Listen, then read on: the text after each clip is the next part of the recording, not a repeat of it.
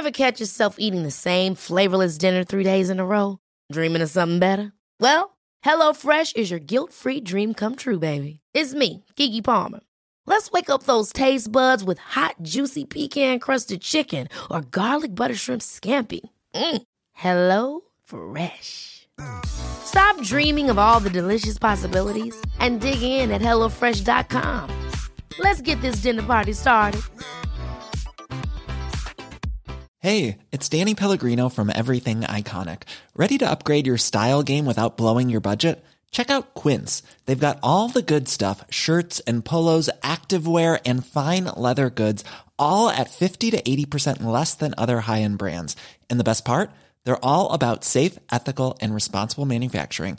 Get that luxury vibe without the luxury price tag. Hit up quince.com/upgrade for free shipping and 365-day returns on your next order. That's quince.com/upgrade. Here's a cool fact. A crocodile can't stick out its tongue. Another cool fact, you can get short-term health insurance for a month or just under a year in some states. United Healthcare short-term insurance plans are designed for people who are between jobs, coming off their parents' plan, or turning a side hustle into a full-time gig.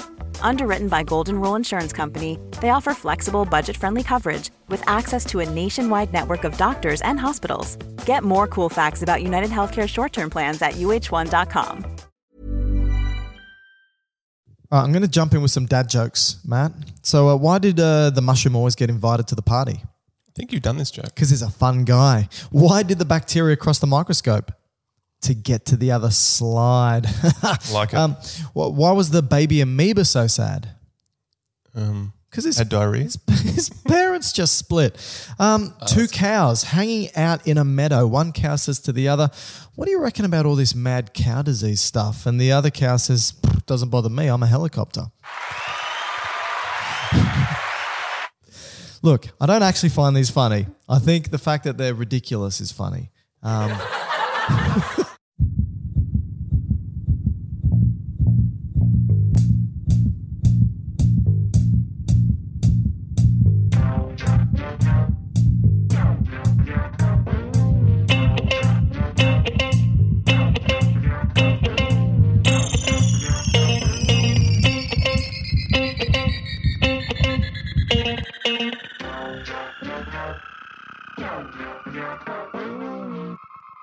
All right, welcome everybody to another episode of Dr. Matt, Dr. Mike's Medical Podcast. I am your host, Dr. Mike Todorovic. I am joined by my co-host, friend, partner in crime, and colleague, Dr. Matthew Lorraine Barton. How are you?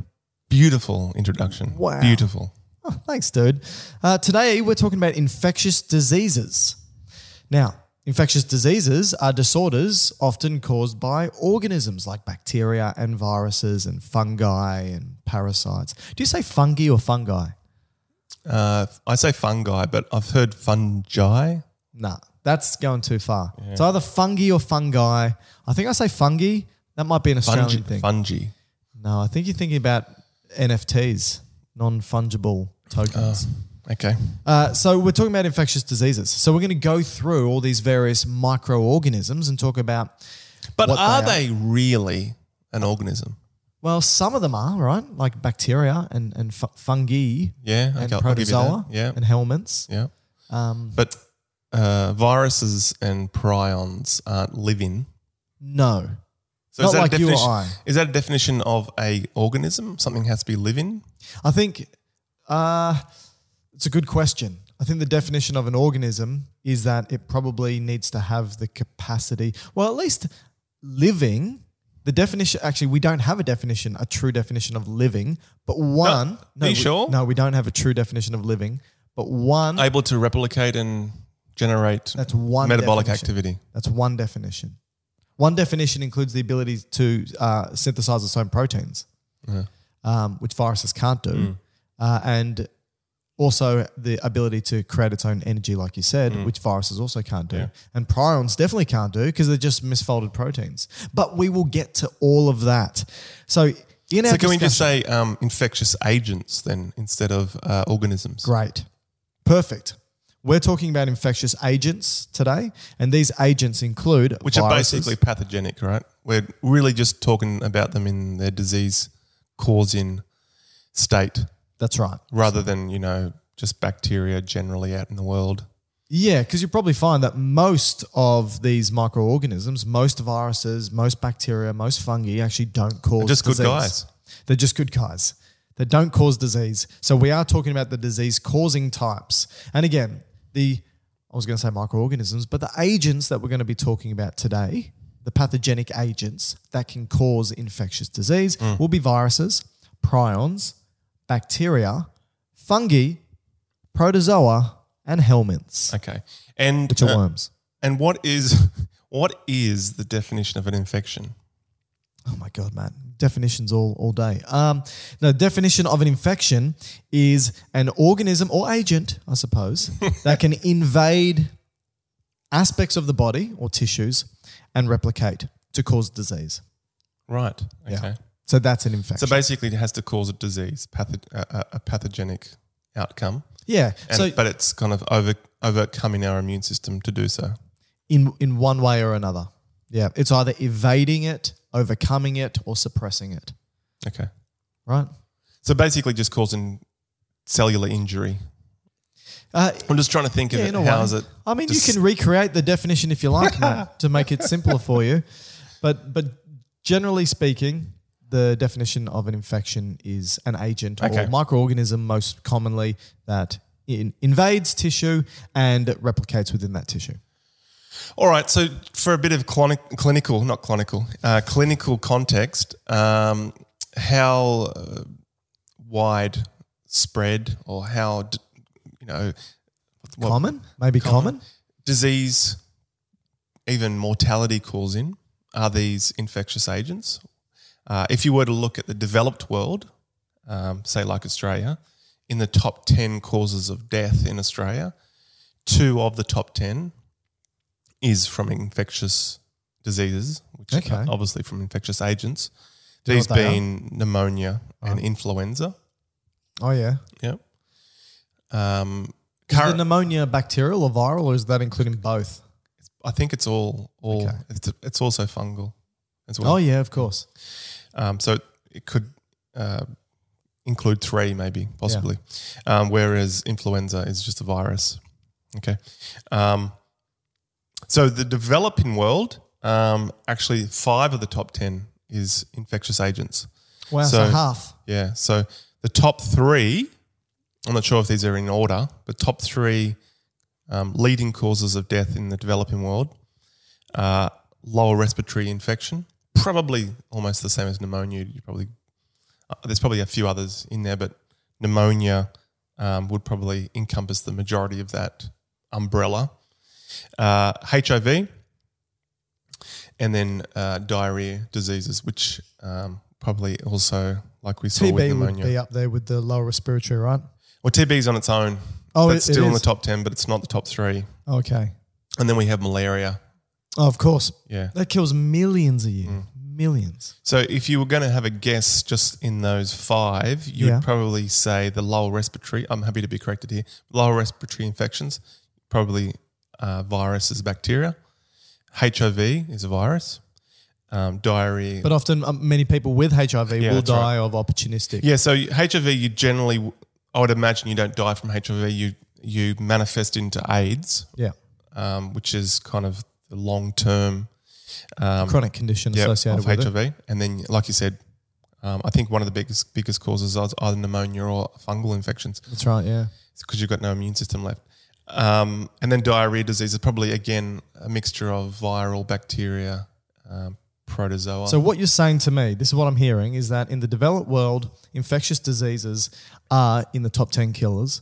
And in the developing world, 50% of the top 10 killers are Yeah. infectious diseases. Yeah. So it's really important that anyone who's interested in health or medicine or being an aspiring health professional should understand these infectious diseases, or at least the microbes or agents. that cause these infectious diseases. Yep. All right, cool. Exactly. So how do we want to do it? Well, let's just- my thought, Oh, and okay. you're going to disagree, but Yeah, my well. thought is just to go from the smallest in size all the way up to the biggest. So the smallest is in kilodaltons. Which is how we measure proteins. The largest is in meters. Meters. meters. So are you the final infectious agent? I might have one inside me. All right. A weight loss strategy. I don't want to do it that way. Or going from dead, Yeah. not deaf, probably also deaf, I don't think they have ears or the capacity to hear. all the way to living and then beyond. And beyond living? Yeah, beyond living. Like what? Like supernatural? Meta-living. There's some supernatural organisms out there. Wow. Okay.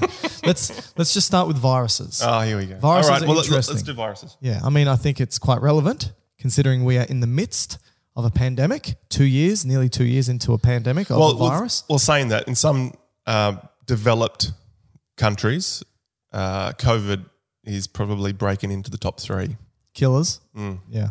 So it's surpassed influenza.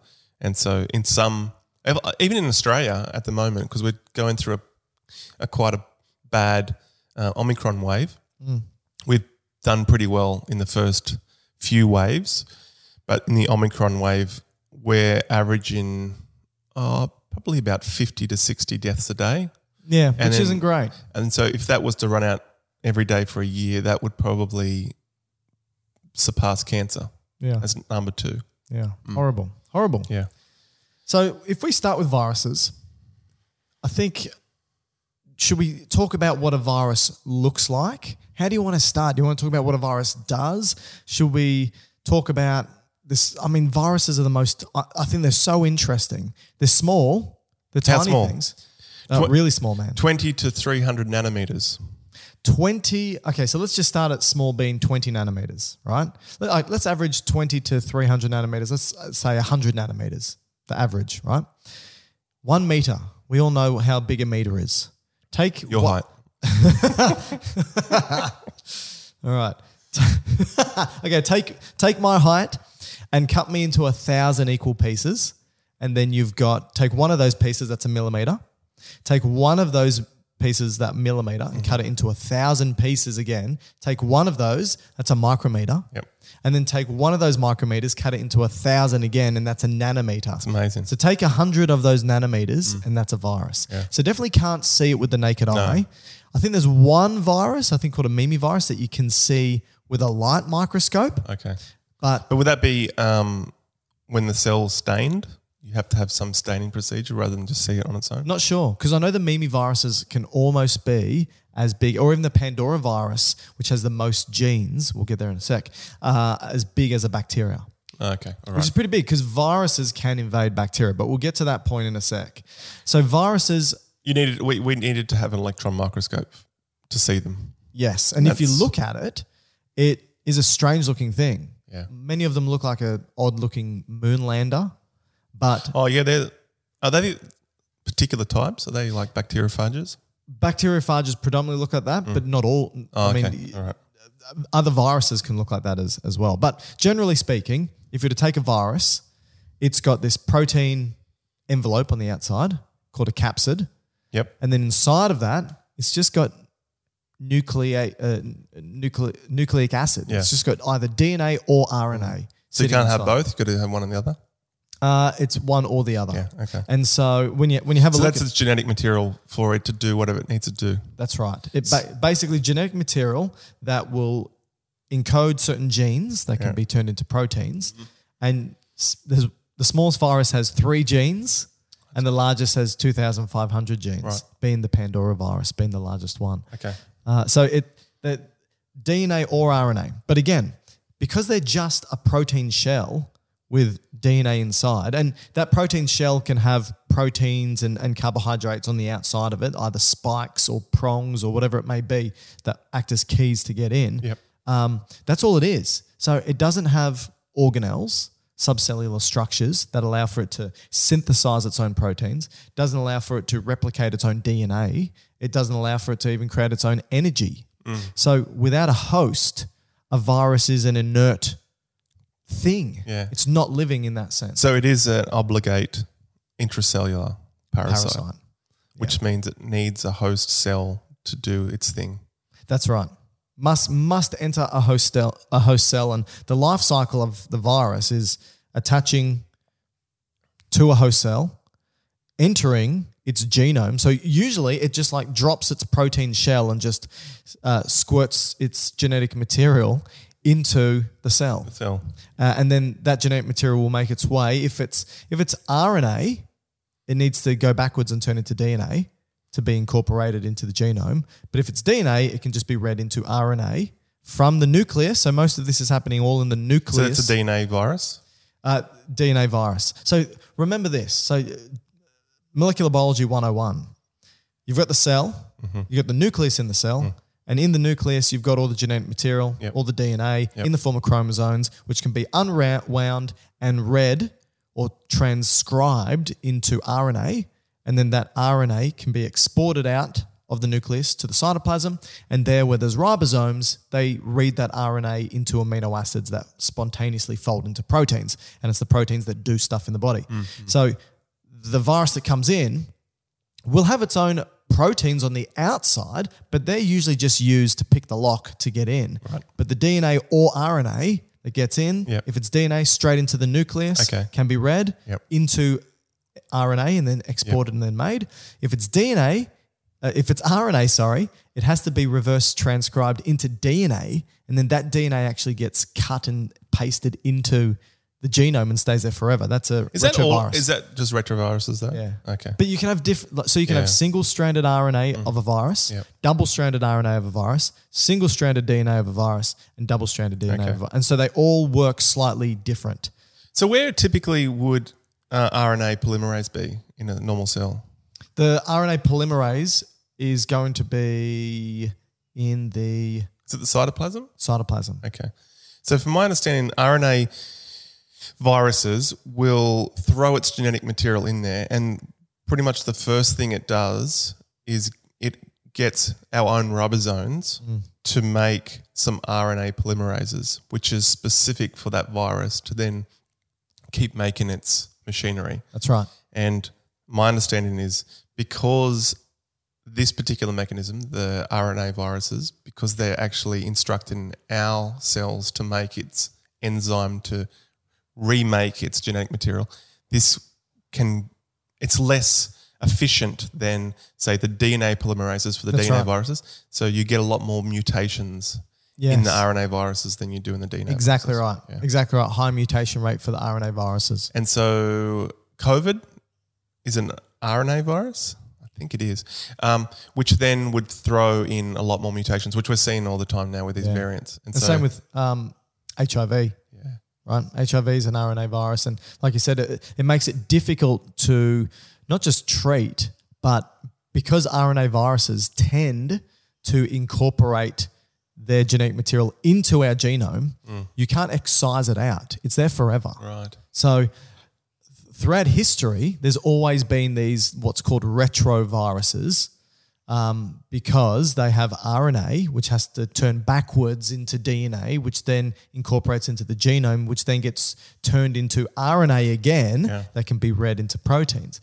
But it has to be pasted into our genome. And if you have a look, if I were to take your DNA right now, pull it out of any cell of your body, except your red blood cells, it's about 2 meters long, 3 billion base pairs, 7 to 9% of those base pairs or nucleotides are from old retroviruses that have incorporated itself into your genome. And we don't really know what they potentially could be doing, but we do know there are some examples where they've shown a benefit, right? Yeah, exactly. So we've got we used to think they were junk. Yeah. The old crap that's just been chucked into our genome doesn't do anything. But they did find that there is one endogenous retrovirus. So that's what they're called. Once they've been incorporated into our genome, they're called endogenous retroviruses, ERVs. And there's one called HERVK. You've heard of this one? I think you spoke about it before. Is it something to do with in utero? Yes. So what these researchers found was this HERVK was incorporated into our genome about 200,000 years ago, right? Okay. So it's old. Researchers, I should say, that 3-day-old human embryos were filled with viral particles. Filled. And they're like, are they getting infected by viruses in utero? What's going on? And they found out that this virus, which is incorporated into the genome of all of us, gets expressed. The proteins of it get expressed, and they're obviously viral proteins at day 3, and their job is to circulate around the embryo to stop it from getting infected by other viruses. So it actually protects the embryo from getting things like influenza and so forth. So it's actually a life-saving, protective thing that's happened. So even though that wasn't the intention, there's no intention when all these things happen. So some of them do a function. And there's others that do functions as well. I think there's one that's associated with the placenta, which plays another important role. Yeah, that's the one I thought. But that's amazing. 7 to 9% of our genome is viral. So I thought that was just crazy. Yeah, well, just on that point, when you spoke about incorporating it into our DNA and it's going to affect the way that our own DNA is expressed, something that I was going to talk about later, but I think it's timely now, is that one ill effect of being infected by viruses is that they can then lead on to cancer because they are, I guess you could say all cancers is a genetic mutation, a genetic-based disease. So there's a problem with the genes that regulate our cell cycle, and we're basically causing cells just to replicate. Unchecked. Won't stop, just keep growing. And so in some cases, viruses can induce this effect, and then you can start to get uncontrolled growth. So probably the best example would be the HPV virus, the human papillomavirus, which can cause benign growths, which is like warts, but in its more malignant form, it can cause cervical cancer. Yeah. And so now we do have a vaccine for that virus to prevent the cancer downstream. But which is amazing. Saving lives. But there's other ones as well. I mean, HIV does have certain sarcomas that are associated with that virus. So that's just an interesting point. I thought that a lot of people don't think viruses are associated with cancer, but there is a risk profile with it. Even some viruses, even some of these endogenous retroviruses have been very recently implicated in multiple sclerosis. Oh, yes. So there's been some research saying that, some people who have some of these retroviruses previously incorporated within their genome have an increased likelihood of MS. And this is something they're researching at the moment. So it's not really anything we can talk about in any more detail, but it's pretty interesting. But some autoimmune diseases seem to have a background risk of some kind of virus in an early state, which throws the immune system into some kind of, not chaotic, but it may start reading things that should be typically seen as your own. Throws a spanner in the works. And then it's, causes our immune system to start to destruct our own tissue. In this case, with MS, myelin. Yeah, exactly. Now, did you know that, I didn't realize this, but viruses that infect plants and bacteria just have that protein capsid with the DNA inside, but viruses that infect human cells actually have a membrane as well. I didn't know they had membrane. On the outside of, and that, do you know what that So all viruses that infect. Not all, but most. Okay, so that's an outer membrane, which is the envelope. An outer membrane which is actually made from our cell membranes. Okay, so that means they stole it from their last victim. Host. Yeah. Okay. Yeah.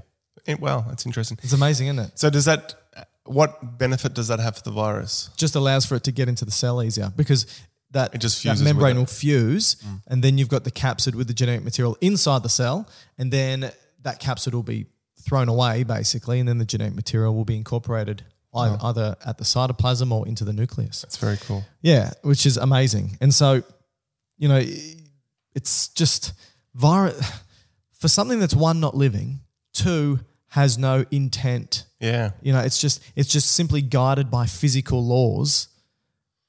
They are ingenious for what they are. Philosophically, it makes you think, why? Yeah, exactly right.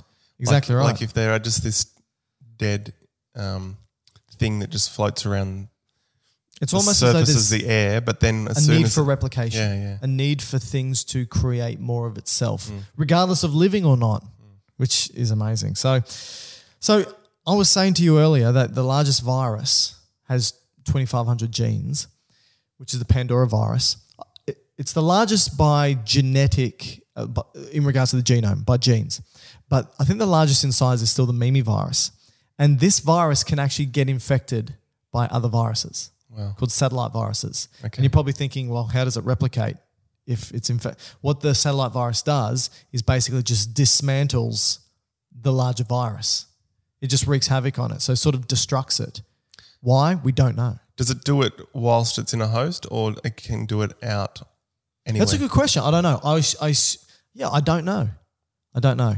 But what I do know, and it's probably, I don't know if it's time to move to it, but bacteriophages, which is a subcategory of a virus. It's a virus that infects a bacteria. Let's go to it. Go there? Yep. So phage or phage means to eat, right? And it's named after the fact that these viruses, they create these holes or plaques. They eat these holes or plaques away in agar plates that are growing bacteria. And so if you have an agar plate with bacteria, you'll see the colonies grow. You throw a bacteriophage on and it sort of eats these holes and streaks away. So it just engulfs them, eats them, gets rid of them. So what's happening obviously is this virus is infecting not humans but bacteria. And does that mean the bacteria just go through its own kind of lysis and just disappears? Yeah, that's right. So there's 10 to the 30 bacteria estimated to be on this planet, right? Yep. So that's 10 followed by 30 zeros. Or 1 followed by 30 zeros. That's a lot. That's a big number. Bacteriophages outnumber bacteria 10 to 1. Wow. So there's a lot more. Yeah, wow. Right? So bacteriophages are the most abundant, I don't want to say organism, but most abundant, for lack of a better term, organism on the planet. Yeah, okay. 1 mil of seawater. So bacteriophages you'd put within the virus category? 100%. Yeah, they're viruses. If you were to remove those out, would bacteria outnumber viruses generally? Not sure. Not sure. Okay. Not sure. But I do know that bacteriophages outnumber anything else on the planet. And did they come about after bacteria started to exist? I would assume so, because without a host, a virus is nothing. And so 1 mil of seawater has 50 times 10 to the 6 bacteriophages, which this is 1 mil. So it's just saturated within that. And this is what I love, the fact that every single day, bacteriophages destroy 40% of the bacteria that lives in our oceans. Okay. Which is the reason why, and I've always thought this, the ocean is filled with bacteria. Yeah. And you know that if you had like a cup of tea or coffee or something that you leave on the bench for a couple of days and bacteria grow in it, it looks like a murky soup. Why doesn't the ocean look like a soup? Could like be this fungi murky though. thing. Could be. But the reason why the ocean doesn't look like a soup is because bacteriophages are engulfing and destroying 40% of all the bacteria in there. So they are, I think they're amazing. That is Amazing little interesting. things. And I think, so they're the ones that look a bit like the moonlander, right? Yeah, that's right. So they kind of have, so viruses can be categorized by their shape, right? So you can have ones that are helical, which is just this spiraling of, what is it, just Like proteins? a corkscrew. Yeah. With its genetic material inside it. And then you can have the isocohedral. Yep. I'm probably pronouncing that incorrectly, which is shaped a bit different. But these ones are kind of a combination of both, right? They are, they've got a body. They literally look like kind of a moonlander. tick, Yeah. where they have leg-like things Yeah, they've got legs, like landing legs. and they sit a on body. and then they'll put inject their genetic material. And this is going to be interesting when we go to bacteria, because my understanding is the bacteriophages is a method, or maybe it's not anything to do with the bacteria trying to cause this to happen, but it's just an ill effect of the bacteriophage infecting the bacteria, but it can be a source of antibiotic resistant in bacteria. Yeah. And we're also thinking about trying to utilize, because obviously due to antibiotics at the moment, and we're getting antibiotic resistance, that bacteriophages may be a way around it. Maybe we could utilize bacteriophages to kill off bacteria as opposed to antibiotics. Now, I can't remember the details of this story, but it's generally correct. I was reading a book recently on the history of, it's probably vaccines and diseases, and there was a group in America that was the lead in research in bacteriophages for whatever reason. I can't remember exactly. But another researcher wanted to get access to their bacteriophage to do, I'm not sure if it was for vaccine research or just research on the genome of bacteria to overcome treatment or vaccinology. Now, the researcher was quite sure that the other leading researcher in America would not share their bacteriophages with them. So this was probably done a number of decades ago when academics communicated with each other through write-in letters. And so this researcher sent a letter to request their bacteriophages, but they knew that it was going to be a rejection letter. So a couple of, weeks, months later, the rejection letter came, but they knew that it would have been written probably in the lab or in the office where... Or at least they would be carrying the bacteriophages. Yeah. And then they just cultured, for want of a better swabbed word, the letter and cultured it up. And stole it. Wow. How's that?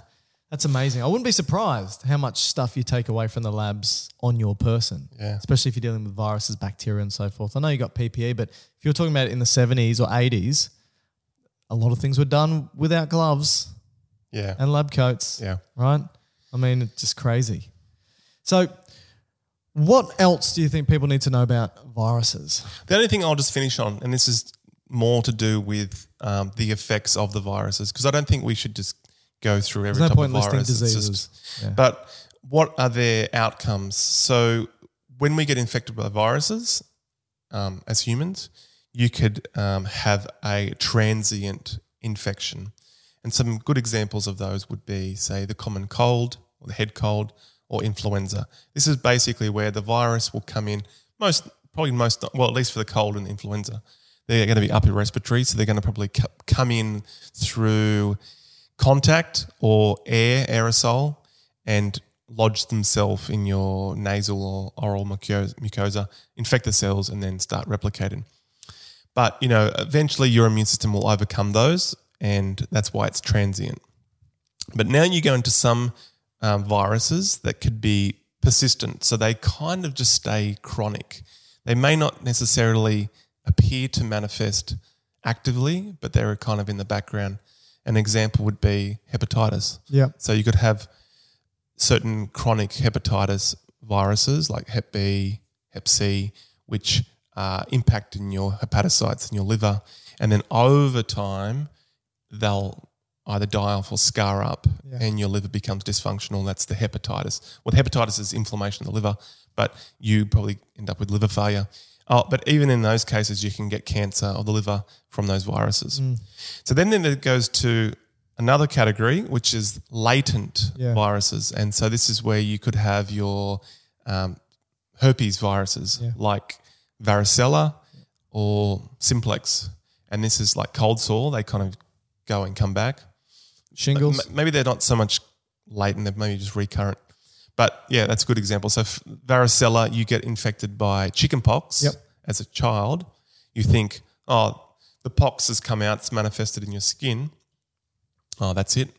It goes away. But you age 20, 30 years and then... But what they actually do is that virus hangs out on just the side of your spinal cord called the dorsal root ganglion, which is the sensory component of your spinal or your cranial nerves, the sensory ones. And they just hang out there and could be for decades and decades until your immune system probably is compromised or you're just stressed. And then, interestingly, I don't know why. I don't know if it's just... No one knows why. I don't know if it's just located in one DRG or if it's on all of them and it just comes out of one, but for some reason it just comes... Well, we wrote a paper on this, didn't we? And we have no idea. We had a patient, not us personally, but we had a case study where a patient came in presenting with varicella zoster, which is the...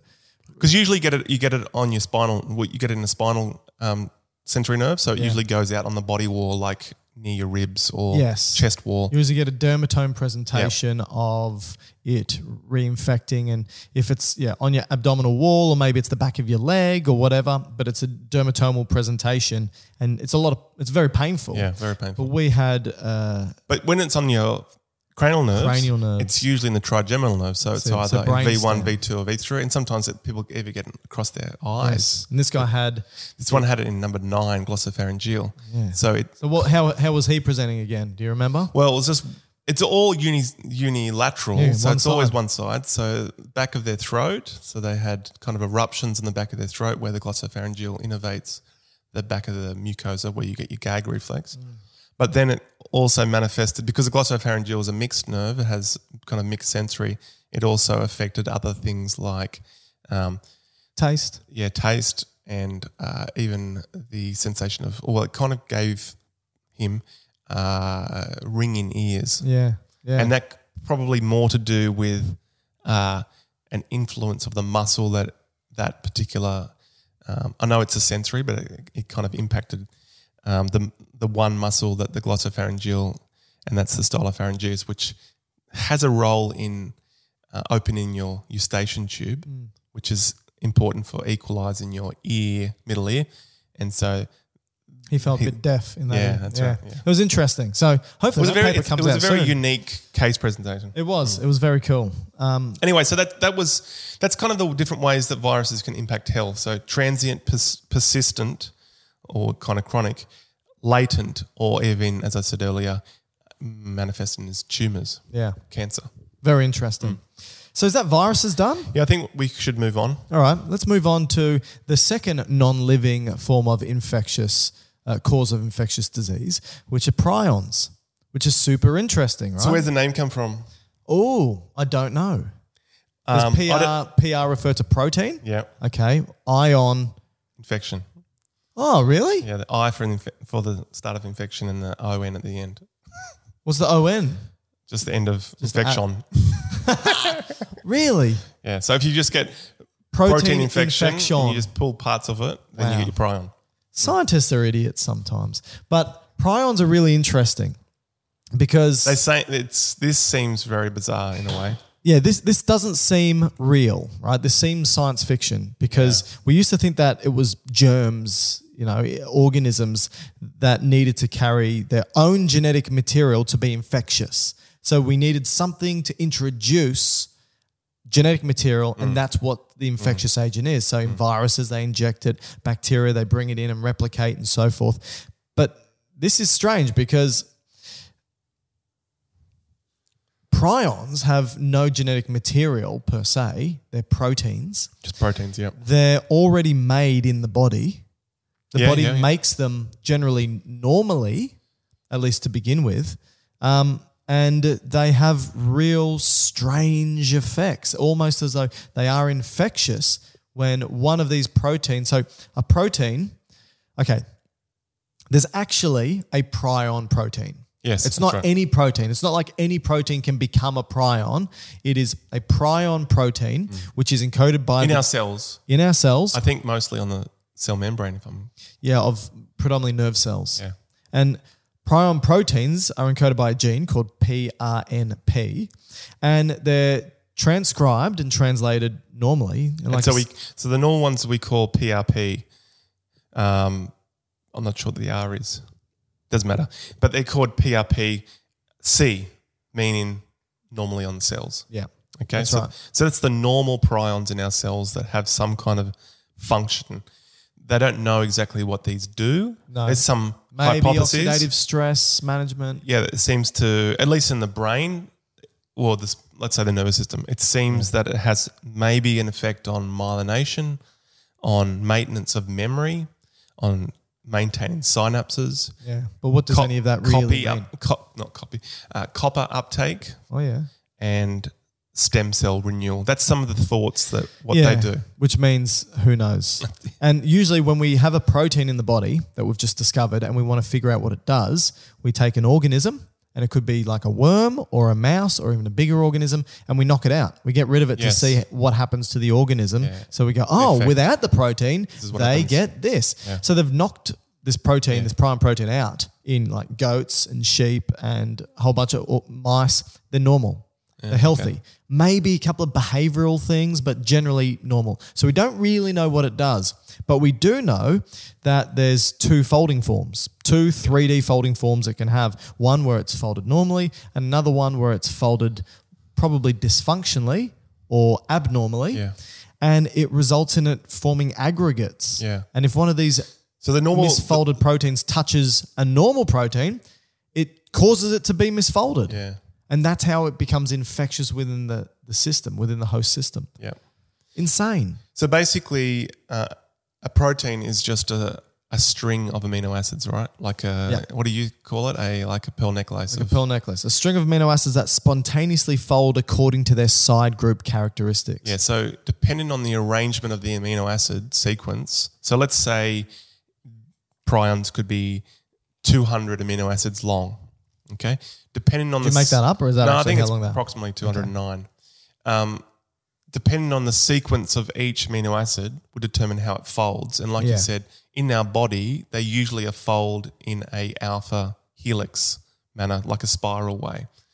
But Prions specifically. Yeah. Because some fold in beta sheets that's right. and so forth. But the ones that are the disease-causing prions, they have a few changed amino acids, which cause them to fold like beta sheets. Yeah. And that's the problem. So it's when the prions become beta sheeted, then they, like you said, when they come in, or they can be just sporadically. Yeah. So 1 in a million people will just get a sporadic prion disease, but a lot of them will be introduced into the body. And if you introduce the beta sheet prions, then, like you said, they touch the other ones and they become Tainted. changed, and then they start to aggregate, Yeah. and then that leads to neurotoxicity. Yeah, so generally for humans, they're issues with the nervous system. Yeah. Is what you get. Yeah. So there's 3 forms of prion diseases. So you got, like Matt said, the sporadic, where very rare, spontaneously one will misfold and lead on from there. You've got inherited, which means you've got mutations that occur. And So the gene that codes for the prion. that's right. So examples of this is the Creutzfeldt-Jakob's disease, the Gerstmann-Stassler-Scheiner syndrome, and fatal familial insomnia. Yeah. And so about 15% of human cases are these inherited disorders. And then you can have infectious, which is actually transmissible. And so transmissible spongiform encephalopathy. Wow, Matt's telling me how to pronounce a word. Things have changed. Transmissible spongiform encephalopathy. Yeah. So TSE is the infectious form. And the reason for why they call it spongiform is just because once the cells start to die, they cause like cysts. So if you look down the microscope, it looks like a sponge. Yeah, like holes in the brain. Yeah. The very first account of prion disease is scrapie in the 1700s, found in sheep. Do you know why it's called scrapie? I think once they started to get behavioural changes, they kept on rubbing themselves against posts and stuff. That's right. And so they had all these like bare patches on their fur or wool or whatever it is. And interestingly, because that was the first, the prions that are infectious are called PRP-SC. So what's SC? Oh, scrapie. Sheep scrapie. Yeah. Oh, interesting. Didn't know that. So prions don't just affect humans; they can infect bacteria and I didn't know that. They can infect fungi and yeast. Oh wow! And up to 30% of fungi yeast. Well, yeast is a fungi, but 30% of fungi and yeast have prions. Wow! And they don't result in disease per se, but they do alter their behavior as an organism. They alter the physiology, fungi, depending on the environment. Yeah. Wow. Yeah, so it's like, I think one of the things it did was it alters like nitrogen uptake, which is obviously an important part of its cell cycle and life process and so forth. So prions actually play a role in that sense for other organisms. But this is what I think's super interesting, is that prions and prion-like disorders seem to be implicated now in things like Alzheimer's and Huntington's and Parkinson's disease, where in Alzheimer's you got beta amyloid protein aggregates. In Parkinson's you've got alpha-synuclein protein aggregates.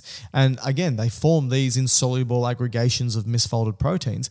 They're not necessarily transmissible in the sense that if one touches another, it tends to result in the misfolding. But you do have this aggregation of misfolded proteins. And then the toxicity, so that the cells then die? And the associated toxicity. Right. predominantly in dopamine neurons. And again, you get things like you were saying before that they'd associated prions to do normally, like oxidative stress and maintaining neuron integrity and things like that. They're all implicated in these diseases, Alzheimer's, Parkinson's, Huntington's, and so forth. But it's still an ever-growing field. Yeah, and probably the best known one, or that we have within our consciousness, is the mad cow, which you put it in your joke actually with the helicopter one. Yeah. So this was more prevalent in the UK, which it still caused the Creutzfeldt-Jacobs disease. Yeah. But it started to develop a new category of it, which is called a variant of it. One other one just to add, so the Creutzfeldt-Jacobs disease, one other one is iatrogenic, which I think you partly touched on. This is caused by treatment. And so some of the causes of it would be using implements that are contaminated. So if they were to put electrodes into the brain or drains into the brain, so if someone was trying to remove CSF, did an intraventricular drain, then that you could introduce a prion straight into the brain. Ooh. I think that starts misfolding other prions. Or some ophthalmology interventions. Yeah.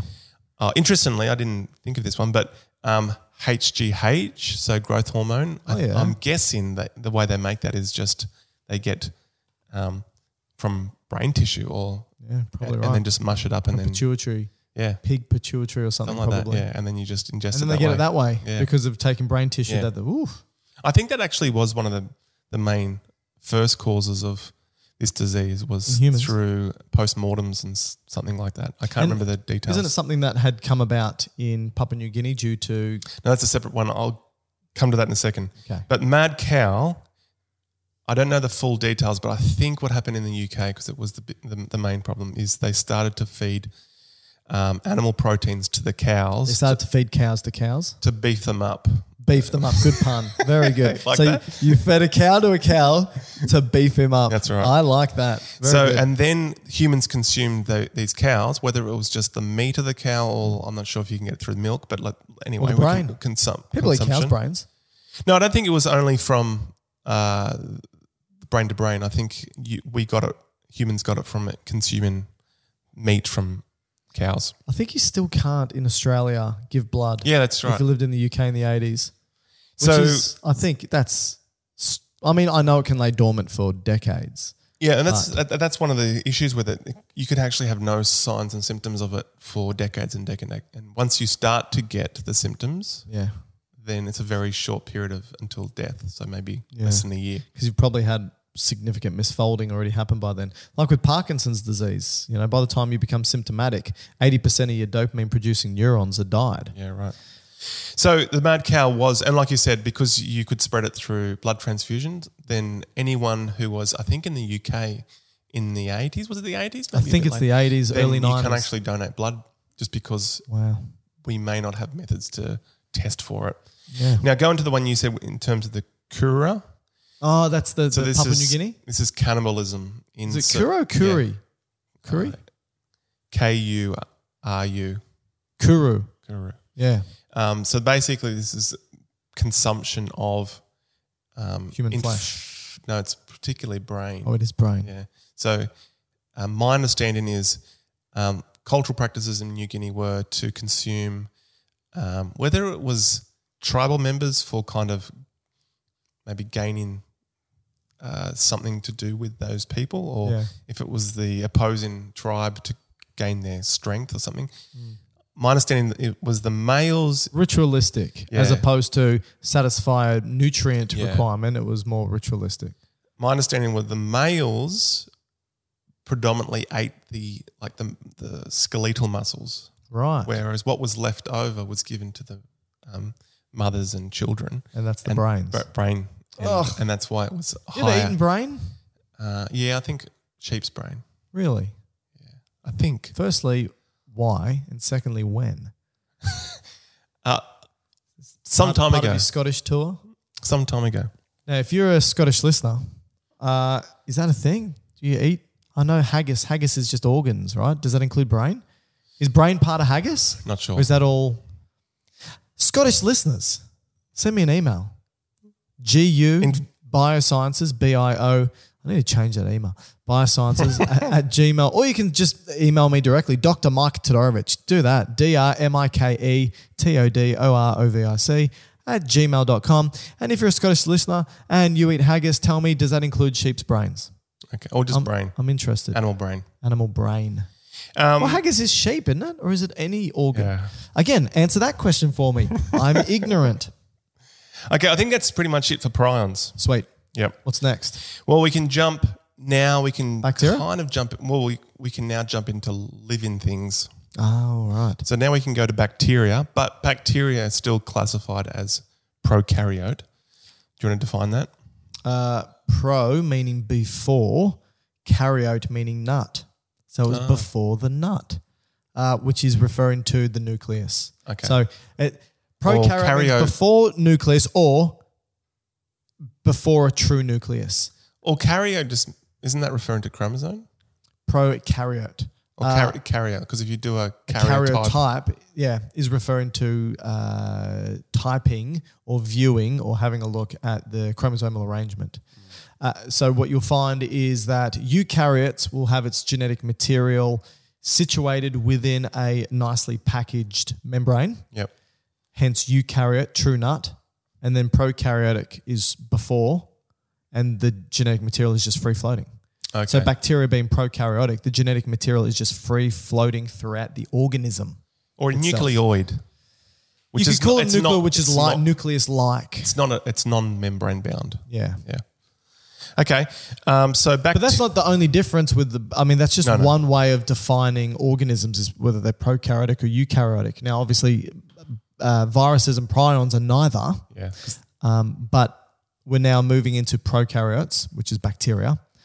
And the genetic material is quite different. I mean, they're still made up of the same base pairs, A's, C's, G's, and T's, but it's circular, not linear. Yeah. It's still double-stranded, and it's just floating through the cytoplasm of the organism. Yeah. But there's heaps of differences. So where do you want to begin? When Just in describing terms of the size is Yeah. approximately 0.2 to 15 microns. Okay. So again, we can spoke now about viruses being in nanometers, Yeah. but now you're talking in micrometers. So this is 1,000 times bigger Yeah. than viruses. And this was the issue when we started to move into germ theory, which was Louis Pasteur. Oh yes, very good. They started to identify bacteria in tissue, and they came up with the toxoid vaccines, which were certain components associated with bacteria, but they still didn't have a handle on viruses. So all the viral diseases they thought was just components of the bacteria because they had no. So they thought bacteria was the only Yeah. microorganism. Yeah. And it wasn't until the electron microscope came in that the viruses were known as something separate. So that's the size. Like you said, it's prokaryote. It's got a cell membrane like our cells, but they're slightly different. In what way? So when you say it's like ours, they've got a phospholipid bilayer. Yeah, phospholipid bilayer. Okay. So 2 layers to it. Phosphate heads stick outwards and the lipids inside. Yep. I don't think it probably does a similar function to ours, being semi-permeable, but it probably isn't. Well, it's not as – so when you look at our phospholipid bilayer, it's got that fluid mosaic model, right, which means it's like a oil slick in that it's not a solid, rigid structure. It's constantly moving and flowing, but it does need to have some degree of framework or solidity to it, and that's due to – do you know what that's due to? Things stuck in it. Certain types of steroids. So like cholesterol? Cholesterol. So cholesterol embedded, but bacteria doesn't have cholesterol embedded in its membrane. They've got no heart conditions. So yeah, that's right. They don't have plaques that build up within their arterial system, primarily because they don't have arteries, but they don't have cholesterol. So their cell membrane is not as strong as ours. Okay. So they need something else to strengthen it. Yep. They need another not necessarily a membrane, although some do have an additional membrane, they need a cell wall. Okay, you gave it away. Sorry. So with bacteria, maybe slightly different to viruses. You'd probably say very different to viruses. No, in many ways. I mean in relative to our cells. So viruses have to invade our cells to reproduce. Bacteria can technically reproduce on this table. Yes, it's a bit gross. Similar to you, yeah. So it can be an extracellular, which many of them can be. Yeah. Now some will have to Through fission. Yeah. Binary fission. Which is asexual, like you. Yeah. a lot like me. But some can only live in cells, so they're obligate intracellular, Right. or some can be facultative intracellular. So they can kind of switch between sitting outside, going into the cell to do whatever it wants to do in there, Yeah. and go back out. Yeah. But when we talk about extracellular, what we're referring to in terms of disease causing, this would be in our extracellular fluid, right? Okay. So they don't need to get into our cells. They can just Do it in the bloodstream, in the blood or the tissue. interstitium. Yeah. That's what I was meaning. Gotcha. Now, because it's living and wanting to reproduce and generate metabolic activity in the outside world, it needs to be able to keep itself alive. Correct. So it has to overcome some pretty harmful environments. Yes. Are you just talking about its natural environment or within us? All. So whether it's on the floor, in the ocean, on trees, in soil, or in your blood, Right. it's changing environment. Or let's just say growing on your skin, Right. and then getting inside into your tissue, there's a change there, right? And so it needs to be able to regulate that change. And if it didn't have this cell wall, the change in osmotic difference between sitting out on your skin now inside your body, it could either explode it or crenate it. So the cell wall is there to offer that rigidity. Yes, Yep. that's So right. that whatever's inside doesn't pop outside and so forth. Yeah. I think it's important to preface all this by saying that right now Matt's talking about exogenous bacteria that don't actually live within us per se, because we actually have huge amounts of microbial communities within and on us at all times that aren't harmful. And because we're talking about infectious disease in today's topic, we're not really touching on our microbiota, our microflora. No, right? no. We're not really talking about those unless they're opportunistic. Yeah. In the sense that if our immune system drops down, they then go, ooh, okay, I'm going to take advantage of this and try and take hold of a larger environment. And that's when it can potentially be detrimental to our health. But there's just as many bacterial cells on and in our body as there are human cells. Yeah. So if you think about who you are as a human being, there's just as many of you as there are bacteria. But if you look at, so that's just the microbes. But if you look at microbiota, this is everything that's also comes along with the bacteria, so the genetic material. Okay. And if you look at that, bacteria and the genetic material outnumber us 100-fold. Okay. So there's 100 times more bacterial genomes and genes than there are human genes. Wow. So when we think about health and we go, oh yeah, we know there's around about 20 to 25,000 human genes. We know that they get translated into proteins and these proteins do stuff in the body. Yeah, we've mapped it. We know what they do. We're pretty good there. There's 100 times more than that of proteins being made within and on us that will impact our health. Yeah, it's amazing. So microbiota and our health is intrinsically regulated, and we're seeing this now, but we don't know too much. So in saying that, if someone says to you that they know exactly what's going on with your microbial system, they're likely wrong. But Drink this, take this, swallow Yes, this. all that it's crap. going to improve your biota, and then you'll Yes. have whatever. exactly. Maybe just have a bit of caution there. Yeah. I mean, we know that we need to feed them and feed them well. But if somebody says to you, they know exactly about your health because of very specific types of microbiotic communities, that's likely not going to be the case. The best gastroenterologists I know don't know this, right? They're just saying that there's certain phyla of bacteria that if they're in higher quantities compared to other phyla that are in lower quantities, that we know that that's associated with health issues, but not very specific strains. Yeah. Anyway, I just wanted to touch on But a that. good example of a pathogenic strain that kind of overcomes GIT is Clostridium, right? Yeah, That's fairly absolutely. well known. And Yeah. that's when you may throw Difficile. an imbalance into your, let's say, your gut, and this becomes a dominant strain, then that can cause some significant disease. Yeah, diarrhea and inflammatory bowel disease and so forth. Yeah, absolutely. And E. coli, we've got E. coli within and on us as well, and that can take hold, and different strains can take hold, and absolutely. We know that there are, if you think about it, there are so many. Do you know how many species of bacteria there are? Yeah. I know there's likely millions, or I shouldn't say millions, sorry.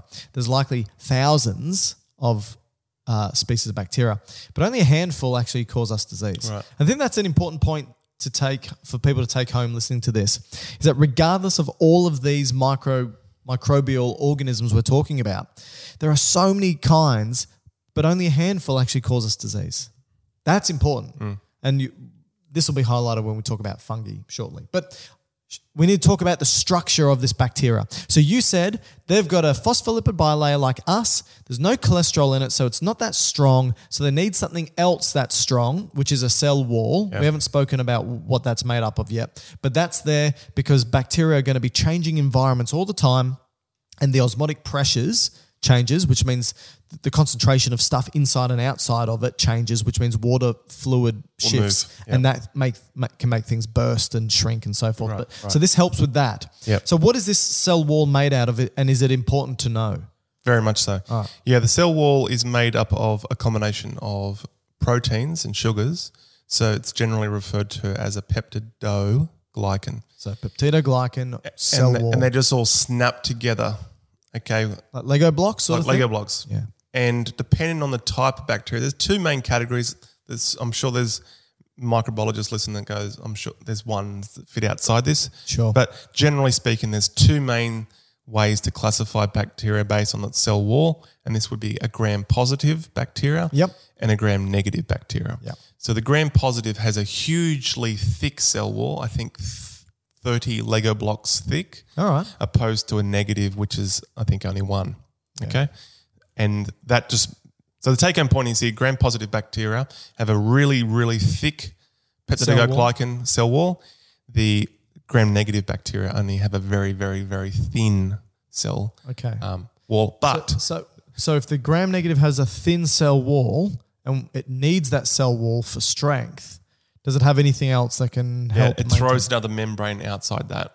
So gram-negative have two Membranes, phospholipid bilayers. Correct. So gram-negative has a phospholipid bilayer, a thin cell wall, then another phospholipid bilayer, Yep. and then gram-positive have a phospholipid bilayer and then a thick cell wall. Correct. Both cell walls are made up of peptidoglycans. Lego blocks snap together. And regardless of whether it's gram-positive or gram-negative, all that thickness of either thick cell wall membrane or cell membrane, thin wall membrane, it's all called an envelope. Okay? It's all together. It's called an envelope. That's right. Okay. Does that make sense? That makes sense. Now, some bacteria will add an extra thing outside that, would be a capsule, Oh yeah. and that, generally speaking, increases the virulence of the bacteria, which means it's more Antigenic. probably not so much. It's more evasive to being destroyed or found because it's just a protective outer Right. sheath, let's say. Okay. So it kind of allows it to maybe move around undetected. And you're probably going to get there in the next statement, but on the gram-negative bacteria, because they've got another cell membrane on the outside like we do, embedded in the cell membrane are a whole bunch of molecules called lipopolysaccharides, which are fats and sugars snapped together. But they're antigenic, right? Which means has the ability to be recognized by us as foreign. Yeah. But they're also, if they're isolated, they can be quite toxic to us. Yeah. I think that depends on quantity. So if you were flooded with these lipopolysaccharides, you'd potentially go into some serious ill effects like shock. But yeah, you're right. I think if you were to release that into an environment of cells, they would start to get pretty annoyed. So I think something that I always talk about with my students is because bacterial infections are quite common, and we treat them with antibiotics, and there's like 100 different types of antibiotics. They all work by exploiting the differences between us and bacteria. Yes. And so we've actually highlighted two differences so far. We've highlighted one is that they have a cell wall made up of peptidoglycans, and two, I alluded to the fact that they have circular double-stranded different DNA or arrangement of DNA, right? Is there anything else that's different between us and them that we can exploit for antibiotic use? Yeah. So once you pull apart the DNA to expose a particular strand of it or a segment of it, which is a gene, which generally equates to a protein, you want to read that DNA and make it into RNA, which then can be shifted off into another region of the cell to connect with ribosomes to then snap together the amino acids. And that's to make a protein. Yeah. And that these ribosomes are a difference between our ribosomes in our cells and what bacteria. That's right. I think ribosomes have 70S. Bacteria have 70S ribosomes. We've got 80? And we've got 80S. And all that means is it's just the amount of time it takes for it to sediment when you spin it into a centrifuge. That's all. So it just has to do with the size and the density. So but 70, different. 70 seconds? I think so. Whereas ours is 80 seconds. 80 seconds. I think. But the take-home point is they're just a different size. Yes. So if we use antibiotics, we could use an antibiotic that targets the bacteria ribosomes without targeting ours, which would then prevent side effects or less anyway. That's right. Yeah. Another one. So just before you move on from that, because you spoke about antibiotics can target the ribosomes specifically because they're different. Can antibiotics target the peptidoglycan cell wall? Yes. They can. Yep. Like, do you know any antibiotics off the top of your head? Penicillin. Penicillin. Cephalosporin, vancomycin. So they all stop the building of that cell wall, or they dismantle the cell wall, or both? Well, when it's being constructed, so the bacteria's just had children split apart, and so that's binary fission. So they've just broken apart into new ones before they've had a chance to create their new cell wall. They need a special enzyme that clips them together, which is called a transpeptidase. Yeah. So that's like a little pincer that goes around and just snaps them together. Right. The sugar and the protein. Okay? Snap, snap, snap, snap, snap, snap, snap. So that's a transpeptidase. Good snapping, by the way. We can call it I think it's named penicillin binding protein. Right. Okay? Now, penicillin comes from a fungus, or fungi, and I think what they have in them is a beta-lactam ring. That's right. Okay? This beta-lactam ring fits into that pincer. So it just jams the pincer up of the bacteria. So the bacteria can't do the pincing to snap the Lego boxes together anymore, blocks together. So the cell wall just doesn't construct properly and it kind of just falls apart. Yeah. And then ultimately the bacteria hasn't got that strength anymore and it will either lyse through explosion or crenation. That's right. Yeah. Okay, so you got ribosomes, you got cell wall synthesis. What else? Well, there's an important constituent to help make genetic material, which is vitamin B9, sometimes known as folic acid. Now, luckily, humans, we get that through our diet, but bacteria have to do this kind of complicated metabolism. They make it themselves. And so that's a different. Yep, so we can do that. And we can block the enzymes that make the folate for the bacteria, so the bacteria loses its ability to have precursors for its genetic creation. Yeah. So it will antibiotics like polymyxins stop this. Sulfonamides, Yeah. Yep. And then the last one, well, it's kind of like the protein synthesis and the DNA replicating ones. Yeah. So DNA replication is a big one. So you got DNA replication, DNA elongation, you got protein synthesis, you got cell wall. So there's a whole bunch of stuff. And then the folic acid ones. Yep. Happy Exactly with that? right. Yeah. Do you want to talk about antibiotic resistance at all? Or No. Okay. I mean, I think the only thing to bring up with antibiotic resistance that I think is important is that the reason why it's an important thing, and the reason why people say take all your antibiotics even though your symptoms have been relieved, for example, you got to get rid of all of that bacteria, is that many bacteria, for example, like E. coli, their doubling time is 20 minutes. Now, other bacteria have longer, other have shorter, but let's just take E. coli. Every 20 minutes it doubles. Now, you may think, who cares, 1 to 2, 2 to 4, 4 to 8, and so forth. But within a couple of hours, you've got billions of bacteria, right? Billions.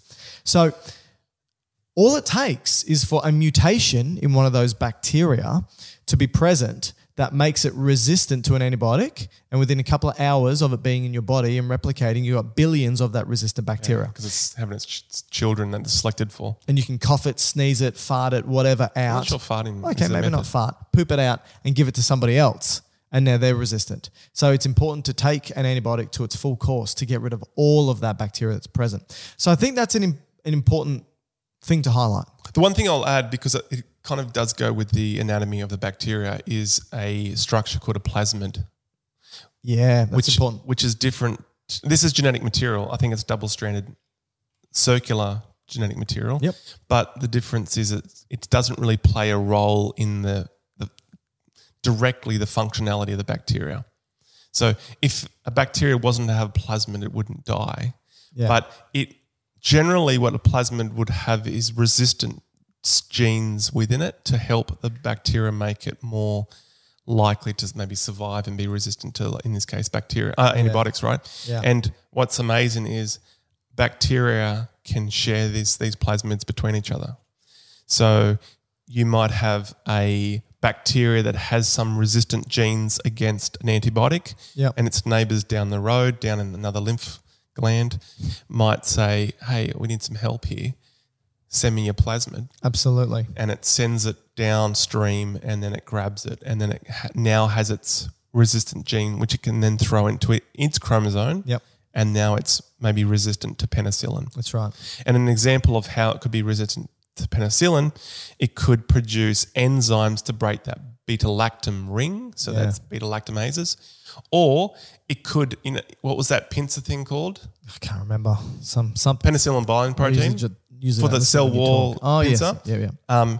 From the mutation, it might get a mutation in the shape of it. So instead of being square shaped that the beta-lactam ring fits in to kill it, it's now triangle. Doesn't work. It doesn't work. The antibiotic doesn't work on it. And so it can send it to its friends. Yeah. And that would be where you get an infection called MRSA. Methicillin-resistant Staphylococcus aureus. Yeah. I, throughout my PhD, utilised plasmids for cloning because they're circular, small bits of DNA from bacteria. Once you start transcribing it, it doesn't stop. You just keep it with linear DNA like humans. If you start transcribing, so you want to make a copy of it, it goes from start to finish and stops because there's an end, right? It just has this blunt end to it. But if it's circular, it just keeps going around in a circle. And so I would put a cut in a plasmid, insert my gene of interest. How do you put a cut in it? Through enzymes. Shops. Oh, I thought you were going to say nucleases. Scalpel. So you've got enzymes called nucleases that can actually bite and open up. How do you know where? Because very smart scientists have created very certain types of endonucleases that can cut at very specific nucleotides. Wow. So you can say this cuts at a CCA TTC site.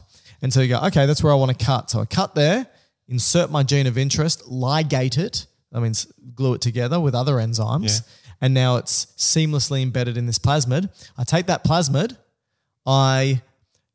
it's amazing. I take that plasmid, I shock with electricity the bacteria to put holes in them. They suck up this plasmid.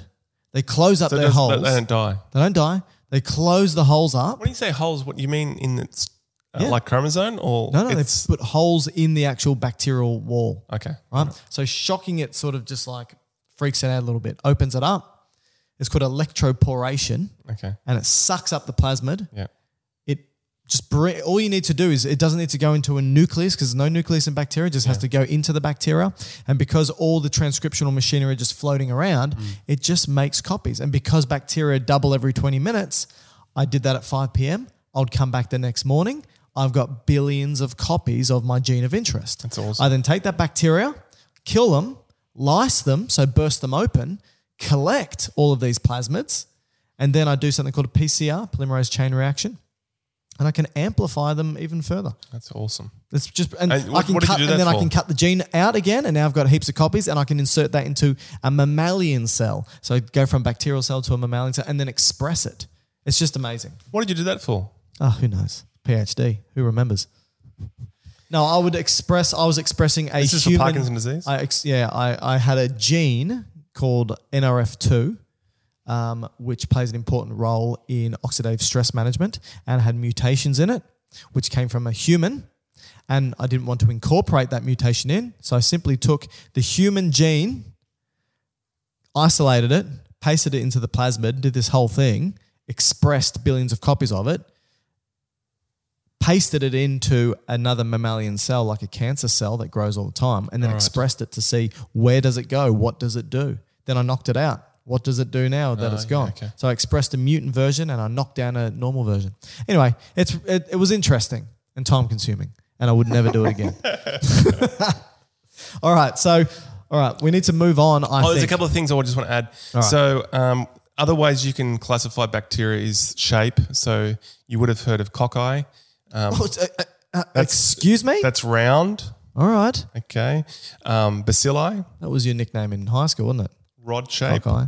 All right. And spirilla, which is spiral. Good type of pasta. So this is where you get the names. Oh, and then depending on if they cluster into clumps or long strings, you might have heard things like staph. Yeah. So Staphylococcus, Yep. meaning clumps of circles, or Streptococcus, meaning lines of circles. And then you depending on what the bacteria do. I mean, some bacteria can cause kind of direct injury, but then you can have certain toxins that are associated with it. So I'll just really mention this very quickly, and then we'll move on to the next Yeah, organism. spend another 40 minutes talking about it. So the two main toxins associated with bacteria is exotoxin and endotoxin. So endotoxins, we kind of mentioned, this is gram-negative bacteria. This is the LPS, the lipopolysaccharides. Oh, that's on the outside of the cell membrane. So the most active part of that lipopolysaccharide is the lipid A, which is the antigen portion that causes it's the part that is recognized by our immune cells. I think it's a toll-like receptor on our immune cells. Now, in some cases, if it's a low amount of this bacteria, it's actually beneficial in a way to mount an immune reaction. So if you had some of this LPS floating around in your blood in a small quantity, it would probably go through your liver. And what are the macrophages of your liver? This will test you. Kupfer. Yeah. So they'll pick it up and they'll say, oh, Didn't test me at all, Matt. Off the top of my head. brilliant. Right off the top of my dome. They'll say, oh, there's a bit of problems here. I'll send some interleukins out into blood, and that's going to put a fever going. So you get a fever from... I thought interleukins were virus specific. No, interleukins is just They're just cell mediators, cell to cell. That's what it means, right? Interleukin means between white cells. But interleukins can just have different categories. Sure. So you get fevers. Neutrophils can cause vasodilation. Complement effects causes inflammation, and even B cells, B lymphocytes that are exposed to this type of LPS can start to generate a more efficient antibody response. All right. Now, when it's flooded with these LPS. endotoxins, that's when you're going to encounter some serious problems. So this is where you could go into shock syndromes. You could get certain clotting. So you go into shock syndromes. This is a endotoxic question. shock. Endotoxic shock, because you've had such a vast system-wide immune response that the blood vessels all just dilate. And become leaky. And what? Become leaky. Tissues don't get fed. Correct. Blood pressure goes through the floor, and you get organ failure, organ shutdown. Yeah, that's right. And if it's in your lungs, you get your acute respiratory distress syndrome. If it's just blood, you're going to get a combination of clotting into hemorrhage, so the DIC. So that's endotoxic. Quickly, the exotoxic is bacteria that actually produce this toxin outside the membrane. So it's not part of the membrane. Yeah. It's just, so it could be enzymes. So the bacteria could produce particular enzymes that could cause harm to your tissue. It could, break open collagen or other connective tissue to kind of cause it to break down. Yep. Okay. Or you may get certain exotoxins that can cause neurological deficits. So this would be like botulism or tetanus. So these play a role with the way that neurotransmitters work at the synapse. So when people get Botox, they're injecting exotoxins? So that causes flaccid paralysis. So that just makes all your muscles go floppy. Right. And so if that's in your forehead, it just... No wrinkles. You don't get any wrinkles. Right. Right. Just got floppy forehead. But saying that... Which again was my nickname in primary school. Horrible. But saying that, you probably don't really want to go overboard with that because it is a neurotoxin. Yeah. So these exotoxins are on both gram-negative and gram-positive. Yeah, much bacteria. more gram-positive, I believe. Yeah, but both. Yep. And then you have your tetanus. Tetanus. Tetani. It does the opposite. It contracts those muscles. So you get spastic paralysis.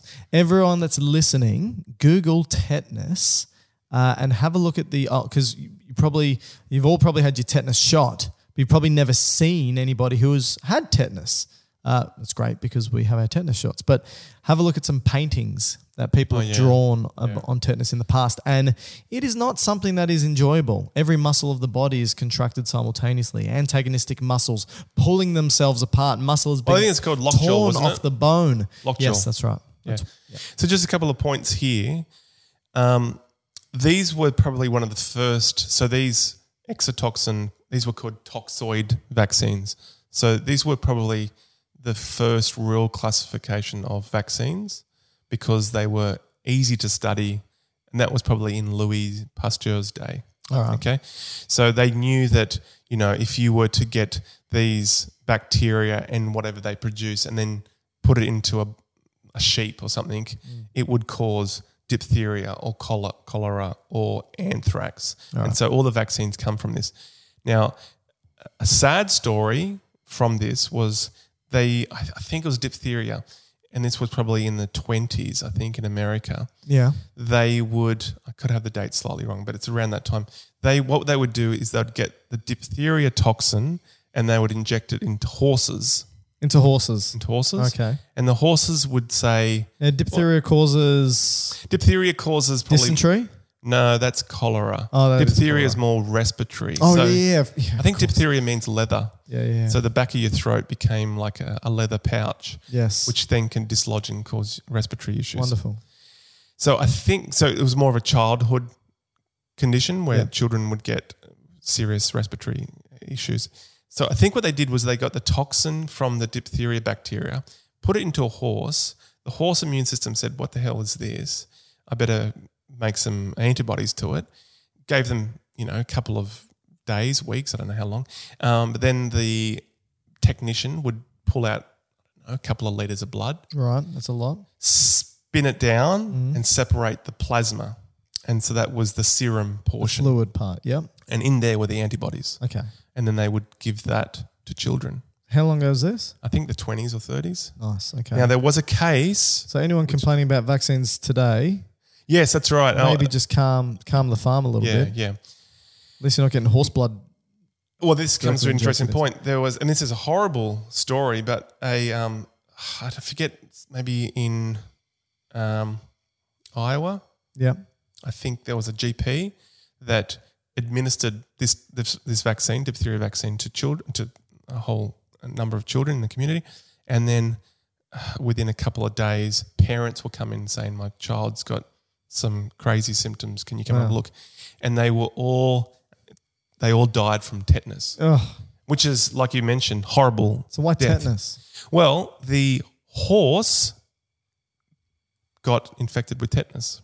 Oh, And so it just was coincidental. coincidental And because the tetanus toxin, or at least bacteria, was in the blood, and so they got that at the same time. the technician, horrible. the technician actually got them bloods mixed up. So Oh, jeez. they saw the infection in the horse.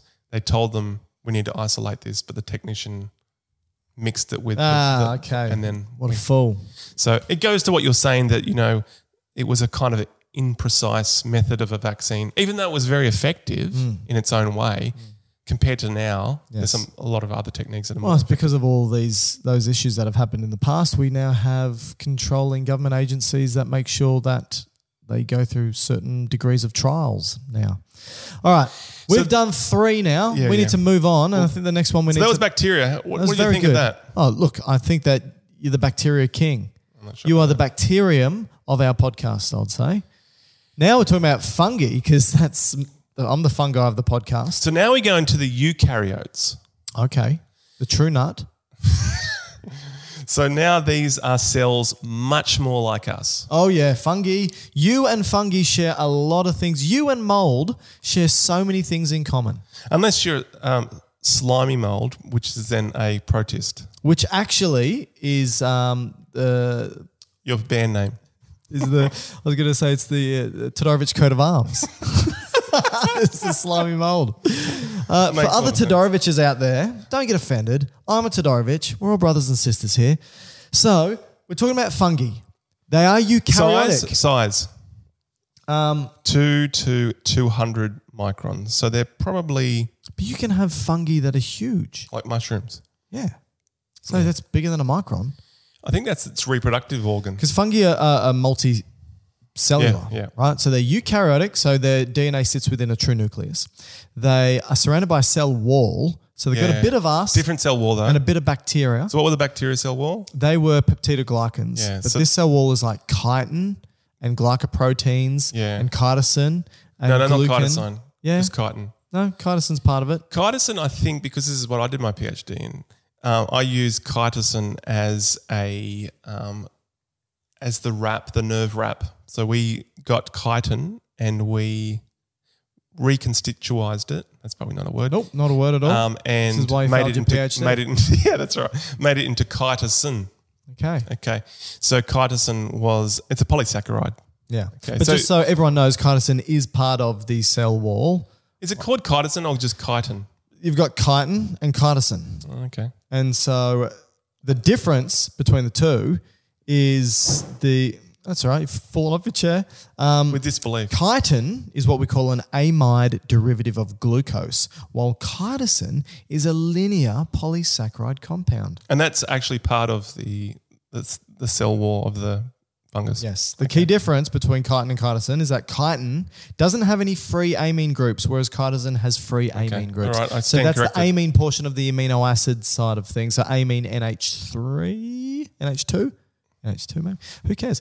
All right. So fungi cell wall made up of not peptidoglycans is Yeah. basically the Yep. point here. It's made up of chitin predominantly, glycoproteins, man, and so forth. So fungi are strange creatures because they're a little bit like us. They're a little bit like fungi. They're a little bit like plants. In actual fact, fungi are more closely related to us than plants. So more to animals, you mean? Oh, yeah. So in the evolutionary split, you had us split away from plants. And when I say us, I mean our ancestors. And then our Todoroviches. split again. Todoroviches are way back. Slimy molds. Then our split again, and that's where fungi and other eukaryotes came from. Okay. So fungi are pretty old, but they're not as old as plants, and they're closely related to us, and they've got very complex communities. And a fungi can be like a yeast. Yeah, so I think there's two forms it can be. It's in like a round cellular phase or type or morphology, and that's yeast. So single cell is yeast. Yeah. Or and multi-cell. or hyphae, Okay. which is filamentous, spread. That would be the more like plant-like where it's kind of got roots and so forth that spread out. So single cell is yeast, multi-cell is mold and mushrooms. Okay.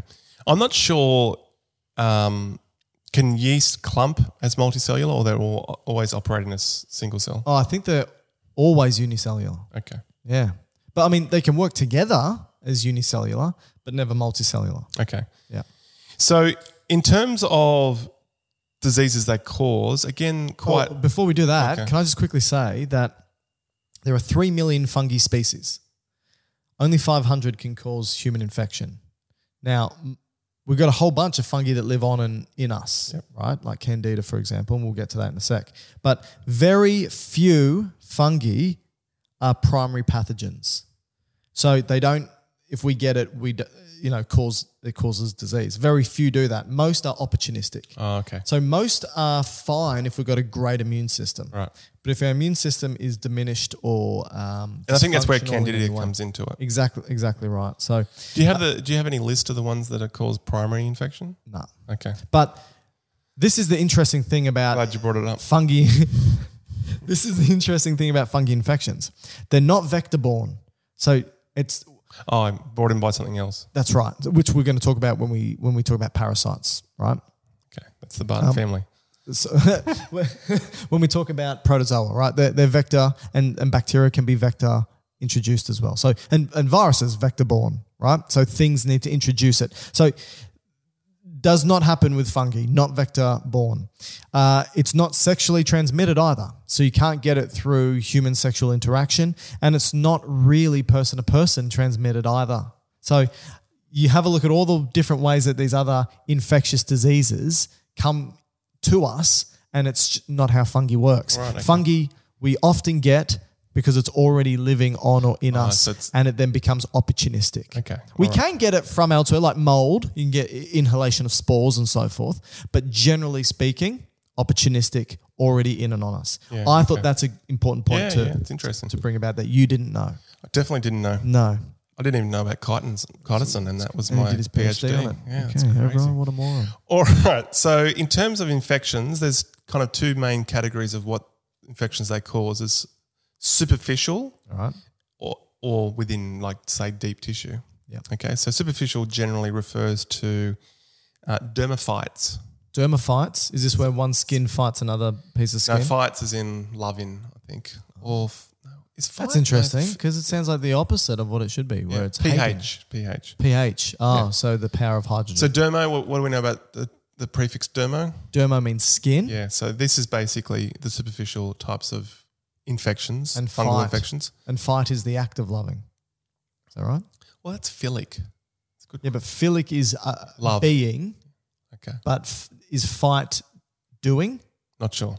So this is referring to infections, superficial infections to skin, hair, nails. So the outside covering of us. Yeah. Now, these are generally going to be referred to as tinea. Tinea. Which Like is what you've got between your toes. well, what you would call that tinea pedis, because pedis being foot, Okay. whereas if you had tinea capitis, Fight means plant. there we go. We're way Idiot. off. So skin plant. Which makes more sense. We're way off. Because fungi being a skin plant. Why'd you say fight means love? Where'd you pull that from? You just made that up. Yeah, I'm not sure where I got that from. Yeah, okay. So So how this- much can the listeners believe you, Matt, with anything you say now? So the tinea sometimes referred as ringworm, but that is not going to be helminths that we're going to mention shortly. So it's not So it's actually not fungi, it's helminths. It's not actually a worm. It's a incorrect terminology when you hear the term ringworm. Wait, I'm confused. Is ringworm... It's basically meaning tinea, a fungal infection to the skin. It is fungal. Yeah. So it's not a worm. It's not a helminth. It's not a protozoa. It is a fungi. Right. So that tinea that you've got, So if you've got tinea Infesting pedis, between- tinea pedis, sometimes known as athlete's foot, yes. that's affecting the skin nails, but on your feet. right. Like pedis meaning Foot. foot. So Where- what's the other tinea? Capitis, which would be scalp or head, And is it the same same thing. fungi? Yep. Just in a different Just in a spot? different location. Right. Yeah. Interesting. Then you can have the deep ones, which would be systemic and affecting organs. This is probably the ones that are most likely to happen to immune compromised Yeah, persons. so the opportunistic fungal Yeah, infections. and that would be life threatening. And this would absolutely. be probably people with HIV. Finally, the most common one that would be impacting humans in terms of a yeast fungal infection would be the Candida, which Yeah. is a yeast. Candida. Okay. Opportunistic, again, it can be in two forms, one being the rounded yeast-like or the phyla, hypha spread, which has the ability to kind of burrow in, I think, through your skin Okay. and cause the infection. And The most- Candida's all many- over the place, right? Many different types Body-wise. or species of, but the most common is the Candida albicans. Candida. Yeah, Candida. Yeah. Um, There's also a really important respiratory one, which is aspergillosis, and that causes that would be more mold, right? and that's 3 million deaths per year Yeah. is from chronic pulmonary aspergillosis. Yeah, that's through, like you said, spores through the airway, right? Yeah. Finally, in terms of, say, these infections, the Candida, Yeah. they would generally manifest in particular locations. So mouth, so that's sometimes referred as oral thrush. For babies, they can get like a nappy rash around the groin, and then for more so women, in the vagina or around the vagina. Yeah. Now, the reason it kind of manifests as like, it almost looks like pustules, that's not so much pus like you would see in a bacterial infection. It's actually the degradation of keratinocytes and keratin, which forms like a coagulated protein-like Of our cells. of our cells. Yeah. So it would kind of produce enzymes that would destruct your keratinocytes, whether if it's on your skin, it would be keratinized, or if it's a mucous membrane, non-keratinized, but breaks down that kind of layer, which causes like the cottage cheese appearance, which is Thanks for that. on the back of your tongue or the tonsils, and that's how it would manifest with oral thrush. Okay. I think that's really it. And in most cases, the reason why you'd get these Candida infections would either be through old or very young people where their immune system hasn't been Matured enough. matured enough, or in certain people that have compromise in their immune system, Absolutely. or more so diabetics. I think that's probably more to do with Sugar. high amounts of sugar. Yeah, being just a nutrient for it to grow. So that's fungi or right. fungus. Yep. Now we move. Can also say people, it's referred to as mycotic disease. Yeah. So fungal disease, mycotic. So people who, mycology. Mycosis. Mycology. So mycosis is being infected by fungus. Mycotic disease, referring to fungal diseases. Antibiotics is the drugs. That's useful. right. And mycology is the study of fungi. Okay. Just so everyone knows, because you may read that term and go, wait a minute, it doesn't And necessarily. phytes mean plants. Yeah, that's right. That's right. All right. Protozoa. Protozoa, or What the heck are these I things? think these are technically should be classified as protists, which Okay. is the umbrella term. I think protozoa is just one arm of them. Oh, okay. Because the slimy molds are protists, but not protozoa. Oh, so the Okay. Todovicius. So these are sized about 1 to 50 microns in size. They're eukaryotic, so they are cellular like us, but they're usually unicellular, so they're single operators. Yeah. Okay. Yeah. How do they get around? Well, they've Good question, Matt. got a flagella. Well, can I just say that you can divide them in accordance with their locomotion. Okay. So you can have flagella, you can have pseudopodia. Okay, I'm going to say it. You're going to say what it means. They can have flagella, Tail maybe. right? Pseudopodia. They drag themselves along the ground with cellular extensions. Yeah, like feet. I don't think it's feet. I think they just podia, pod, feet. okay. So pseudopodia means fake feet. okay. All right. Sporozoa. Is this how macrophages move? Like the same kind of way? Yes. Okay. Sporozoa. Can I just say something about macrophages? Yeah, no, that's cool. You can just interrupt anytime you want. Just because I heard it the other day and I thought it was cool. Macrophages? Yeah, it's Yeah, something go on. interesting about macrophages. Yeah. You know when someone gets a tattoo, Yeah. where does the ink go? Into macrophages. You don't set it up like that. The ink, I have no idea. Where does the ink go? Well, because your epidermis is a conveyor belt of cells, Yes. and it kind of goes from the base layer to the top and then exfoliates off. Yeah. It has to be below the bottom layer, because if it was in the epidermis, The ink it would just disappear. exfoliates off. Okay. Yep. Like a fake tattoo. You know, the ones you used to print on yourself. They eventually, anyway, that's probably a bad example. All my tattoos are fake tattoos. But if you get it under the basal cell, it will stay there. All right. But I think that macrophages that come along and go, what the hell is this stuff? Yeah, they should be there. Gobble it up. Cool. Okay. But they move a bit. So they slightly move through their pseudopodia and then they die.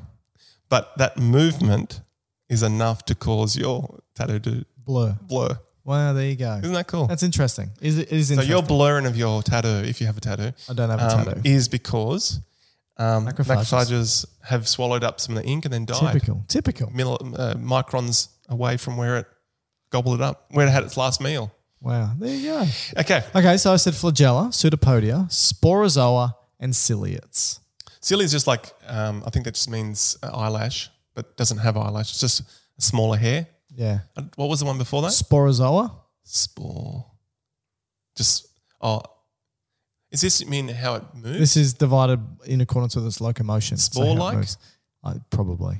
Okay. I actually couldn't. I thought that was just a part of its life cycle. Yeah, maybe. Look, Okay. protozoa, protists aren't my bag. Not mine, not mine. All right, so what do we know about these? Okay, so they These are single-celled eukaryotic. things. They can operate in a few different ways. They can be completely extracellular. They can kind of switch between extracellular and intracellular, so it can be facultative intracellular, or some can actually completely live intracellularly. But I don't know if the whole life cycle. So, for instance, if we want to use an So a example. slime mold is a protist, not a fungi. No, I said that earlier. Oh, Yeah, okay. yeah, that's right. Gotcha. It's not a part of a fungi. It's part of protist, yeah. So other examples are algae, amoebas, plasmodium, and slime molds. Yeah, so, there's some good examples. So amoeba is something you would have possibly heard causing like a dysentery-like thing, or Giardia, which is kind of like a protist that comes in. I've had Giardia before. It's and not it enjoyable. irritates. The bowel. I just forget which one does which, but one of them kind of shortens the microvilli in your gut, and so you lose the absorptive capacity of your gut, and you just crap out water, and so you have chronic watery diarrhea until that is been overcome. Yeah. Whereas I think the other one, I don't know which causes more bloody diarrhea, but both of them are generally associated with contaminated water or food that leads to quite significant gastrointestinal problems. Now, the other one, which is the plasmodium, that's associated with malaria. Yes. So I'll quickly just run through this and then I'll Well, stop. malaria is very important, so yes, should. So this has a not a host. What was the term you used? Flagella? No. It comes in by something else. Pseudopodia? No, another organism brings it in. What Oh, was it? vector? Vector, there we go. Okay. So the vector in this case for malaria is, we all know, mosquito. Matthew. So you Mosquito. can't technically blame the mosquito here. It's just the carrier. Okay. Now the mosquito is carrying the the protista or the protozoa. In this case, the category of it is the plasmodium.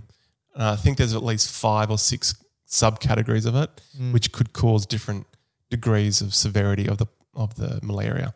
But essentially what's happening is when the mosquito comes along to take some blood out, which mosquito will do this? Is it a male or female? Female? Female, because it needs the nutrients for its eggs. There you go. So in the process of it putting its proboscis into your skin, into the dermis layer, because there's no blood in your dermis, right? So it has to go No, through that's the dermis. It will, without wanting to do this to you, well, actually, I haven't interviewed them, so I'm not sure this is a true statement. But it's salivary glands, which I guess is what it uses to numb your skin. It So you numbs don't know. Enzymes. But I think it also makes your blood more anticoagulant. Yeah. So in the process of doing that, it introduces the plasmodium in its developmental stage. Yeah. Okay. So it goes now into your blood.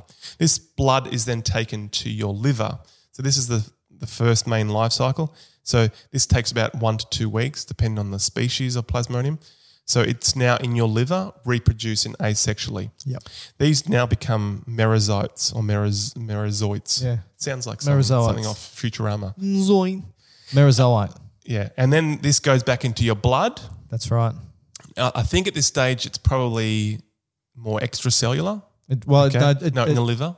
Yeah, it jumps into the RBC. But now, this is what I'm getting to now. So now it's in the blood, but now it can jump into the RBC. Right. And once it's in the RBC, now it goes to its intracellular. So now it's a obligatory intracellular parasite. Yep. Has to be in a cell. Yep. Now, just for this point here, again, this will vary in duration. So this could be generally 2 or 3 days, but it could be as short as 24 hours. Now, when it does this, when it's done what it needs to do in the red blood cell, the red blood cell explodes. And this, I think, counts for the fever component of the malaria. Yeah. So this would determine whether you have fever bouts daily, every second day, every third day, or beyond. Yeah. Now, interestingly, the phase of getting into the red blood cell, this is where you look at malaria. We have in the world the malaria belt, which is usually around the equator. Yeah. But there's a region in Africa that has some resistance to malaria. Do you know what these kind of characteristics of red blood cells are? Sickle cell? Yeah, so people who have genotypes, or maybe phenotypes, both, that are more like the red blood cells are more likely to be shaped like half moons. Yeah, the phenotype of it, yeah. Not to say they all have this, but they're more going down that lineage. Yeah. For some reason, the merozoites can't get into the red blood cell in this type. So this is a protective. So sickle cell blood doesn't get malaria, or more difficult Makes to it get more difficult. malaria. So now it becomes a selected pressure. So this is why you see people with certain anemic-like conditions. So this could be sickle cell thalassemias and glucose-6-phosphate. They have been kind of selected for because there's a selection pressure for. Which is really interesting because you've got something that would not necessarily be selected for because it negatively that's right. influences the lifespan of the individual, right? Yet there's a competition here between which one lasts longer. That's right. That or malaria. Malaria will kill you off faster. Yeah, that's right. And therefore you can survive to reproductive age Yeah. longer if you have Because a blood disease like sickle cell anemia. Because the at-risk group for malaria is children, as in like most likely to die. Absolutely. So 500,000 a year. yeah. So so it's now in the red blood cell. It spends a few days, weeks in the red blood cells, and then it will generally pop out. But in the red blood cells, I think mostly it's going through mitosis. But when it pops out, it's in a more gamete That's right. type phenotype. Yep. Then the mosquito comes back, not the same mosquito, comes back, brings some blood out, but in doing so, it sucks out the gametes. That's right. It goes to the gut of the mosquito where it meets other gametes, and this is, I think, more So sex sexual. cells, yeah. And then it produces a zygote and then an oocyte, which then migrates up to the salivary gland. And it then the all whole happens again. Yeah. So what is actually killing these people? At what point of this life cycle? I think it's either The destruction of the red blood hemolytic cells? malaria Yeah. or probably the fevers, or I think there's one subcategory of malaria called cerebral malaria. So brain specific. Goes into coma. Okay. But some people Horrible. get like clots and embolism that can die from it. What other points about protists? Oh, that's all I've got really. Okay. So So it's hard- single-celled eukaryotes, there's so many different types. Malaria is probably one of the most common. Yeah, definitely. I think that's Highest the most mortality rate. causing the most effect to humans. But you got amoeba and Giardia, which is going to feed into the infectious diarrheas in the developing world. All right, Matty, let's move on to worms. Helminths. So this is the longest infectious agent in does terms that of mean? size. Oh, it's the biggest. Can go from 3 millimeters up to 10 meters. 10 meters? Yeah. So someone's had a 10-meter worm inside of them. Presumably, yes. Wow. So these are multicellular parasites. Yep. Eukaryotics?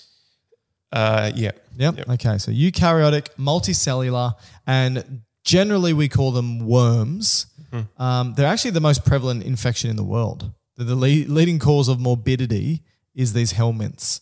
So 1.5 billion people worldwide will have at least one species of parasitic worm inside of them. Yeah, wow. Right. So this includes nematodes, which are roundworms, platyhelminths, which are flatworms, platyhelminths. That was a swear word. No, platyhelminths. Nematodes are roundworms. Platyhelminths are flatworms. So they're the two major types. And the platyhelminths... What about tapeworm? Wait a sec. And the platyhelminths, which are the flatworms, can be subdivided into tapeworms and schistosomes or flukes. Okay. Right. Okay. So life cycle is egg, larval stage, adult stage. Yeah. And most of them can't live the whole life cycle in a human. Yeah, I Some think can, but I think most once can't. it's at its adult stage, it doesn't reproduce further. That's right. It just pumps out eggs. Exactly. And obviously those And that's how it would get longer and longer and longer and longer. That's right. Mortality rates are pretty low for helminths because they want to live with us, but the morbidity is quite high, especially in children. So the diseases that come along with it are quite high, and often they're like nourishment issues, malnourishment, because there's a competition for the food stuff that's coming in. So if it's a child, malnourishment, but also growth and development issues can be. And I think this is where the hypothesis or theory of the what's it called? The hygiene theory comes from. Yeah. In terms of we've always lived with worms. For a worm to survive in us, it has to produce like an immune suppressing response, and in doing so, it could actually bring your immune vigilant down a bit. And so the thought, and it's a hypothesis, I'm not sure where it currently stands. I read this a number of years ago, but the thought is because we've always been infected by worms, it keeps our immune system in check a bit. And so when we live in a society now where we're ultra sanitized, let's say, and we don't have worms living in us, our immune system kind of is bored, doesn't have anything to do. Yeah. So it's more likely to cause hypersensitivity and autoimmune diseases. Yeah. And I think there's been discussion that even in some conditions like some irritable bowels, that if you were to be infected by, let's say, one of these helminths, it can actually improve. Yeah. I'm not sure So where what that they've done- stands currently. Yeah, so they don't say that anymore so much. Okay. So the hygiene hypothesis does include that, but also includes simply just as being younger, exposing yourself to more antigens helps prime the immune system better. Right, yep. So while that's part of it, they've more recently backpedaled a little bit from making these statements. They had people buying bumworms off the internet and just ingesting them so their asthma would disappear. But the problem is with this, and this is what they've been finding recently, is that... Where does bumworms fit into the three categories? Oh, yeah. So they'll be tapeworm. Okay. Bumworm's a tapeworm. So a type of flatworm? So that's right, type of platyhelminth. These worms, so helminths, can evade the immune system by encapsulating themselves in cysts. And Okay. so they just remain outside the immune system's target zone. They can acquire host antigens. So they basically become indistinguishable from the host. And then the third one, which is what you were talking about, is they inhibit or downregulate the host immune system. And in doing so, it dampens the immune system from hyperactive immune disorders like asthma and so forth. But in saying that, they've now shown that it does increase the risk of other infections like tuberculosis and HIV and so forth. does it? Okay. Yeah. So while there's sort of like that trade-off, while it may diminish asthma in some people, or at least the symptoms of asthma, because it's a hypersensitive disease, hypersensitivity disease, it increases the risk of other infections. So in like the types of diseases that these things can cause are usually due to just obstructions. If you've got like a 10-meter worm that's blocking up a bowel, right? 'Cause they can also go liver, right? And then just Flukes. and they just kill often fluke. liver cells off. That's right. So you're going to have liver flukes. And if you Google a liver fluke, it's the grossest thing you've ever seen. They can invade host cells and tissues and therefore cause damage. And they can also compete for nutrients like B12, for example. Or just is a blood. common one. Or blood. And I think that's the main issue with the most common one being the hookworm. If you had a handful of them, would be no issue. But if you had thousands and they're pulling a lot of blood out of your gut, then you're going to have issues. And it's an important point because, like I said, 1.5 billion people around the world are living with at least one of these worm species, mostly to no effect, right? But if they're too big or there's too many, then you become immune compromised, maybe. Or you become immune compromised.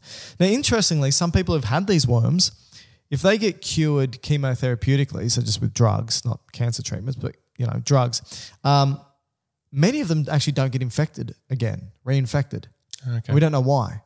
But we think that this gives us a good indication that we might be able to have a vaccine for helminths. So they think that you can prime the immune system from previous exposure somehow And that's what vaccines do. Yeah. Primes the immune system from a previous exposure or an exposure in a different way. So, look, I don't have too much more about these helminths. I know that they can be gross, and my daughter has had tapeworm. That's not enjoyable. I remember you telling me that story. Yeah, it's not enjoyable. What happened is that she got restless legs. Do you know the link there? She couldn't eat. Yep, there is. Do you know what it is? No, I'm not sure. I think it's just uncomfortableness. Hunger waned. She go from moments for eating a lot to not eating much at all. And is that just like a generally kids just get it from like other kids? Hygiene, not washing hands and then That's eating? right. Yeah, it's poo. It's through poo. So just fecal oral. Yeah, kindy. And then during the day, not too bad. And then it's nighttime, that's a nightmare because at night, we don't know what it is, but I think when the light turns off, they then are attracted outside Backstreet Boys the bum song. hole, the backstreet. That's right. That's the Baby, band when name the for them. lights go out. Oh, I thought you meant because they were coming out the bum hole. That's why they were called the Backstreet Boys, not because of the song. Yeah, so she would like be crying and saying her bum is itchy and sore, and then you'd have a look, dozens just crawling out of the bum, just wriggling out, and they're like maybe like a couple of mils long, white worms, just wriggling out, and so you just give them a drug. And you saw them come out all dead. Oh yeah, right? they come out. Yeah, and it takes days. So it's like it's a single treatment, about 10 days apart. So because you got to get rid of the active and then prevent the cysts coming. Exactly right. Because so she probably got it a month prior, and it takes the life cycle for the eggs to grow to that in about a month, and then you have to give the first lot of the metrozolinide, I think it is, and that kills off the active ones, and then any eggs that remaining, you got to give them another dose 10 days later. They'll hatch, and then you got to get them off. And you got to clean the crap out of your house. Did you get it? I didn't get it, but I took the drug. Yeah. So is that generally we what now just is deworm recommended? her every couple of months now. We just give her the metrozolinide every 6 months. Okay. Not every 6 months. Probably once a year we give her that and then we'll stop soon. But while she's at kindy and she's not very good at the whole hygiene thing, we do that. So yeah, it's a nightmare. It was a nightmare because it happened even when you gave the drugs, it was still three nights of no sleep because she got an itchy bum. What do? And the problem is they I guess scratch. that's just like a histamine response, right? Yeah, and they scratch and then they go under their nails and then so they that's how it reintroduce spreads. it. Yeah, it's horrible. Anyway, I think we're done, Maddie. I think we've done viruses, prions, bacteria, fungi, protozoa, and helminths, and it only took us 2 hours. 1 hour, 55 minutes. That's right. Pretty good. Pretty good. Everybody, look, if you're still listening, thank you so much. Please give us Staying awake. 5 stars.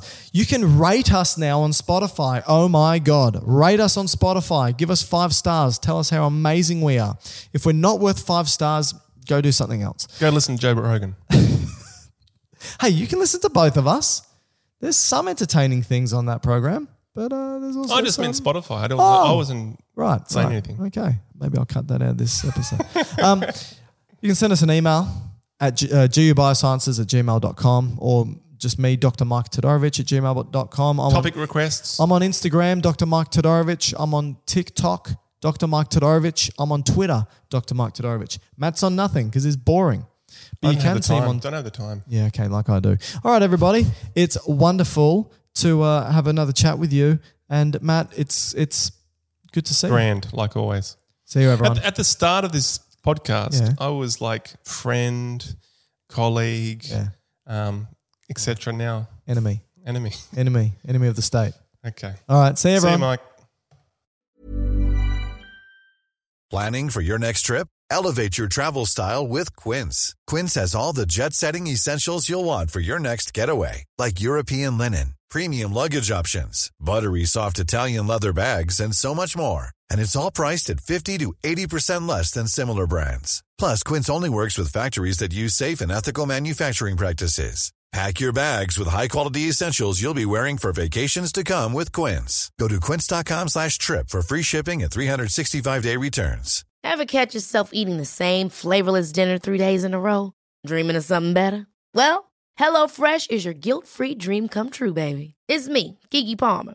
Let's wake up those taste buds with hot, juicy pecan-crusted chicken or garlic butter shrimp scampi.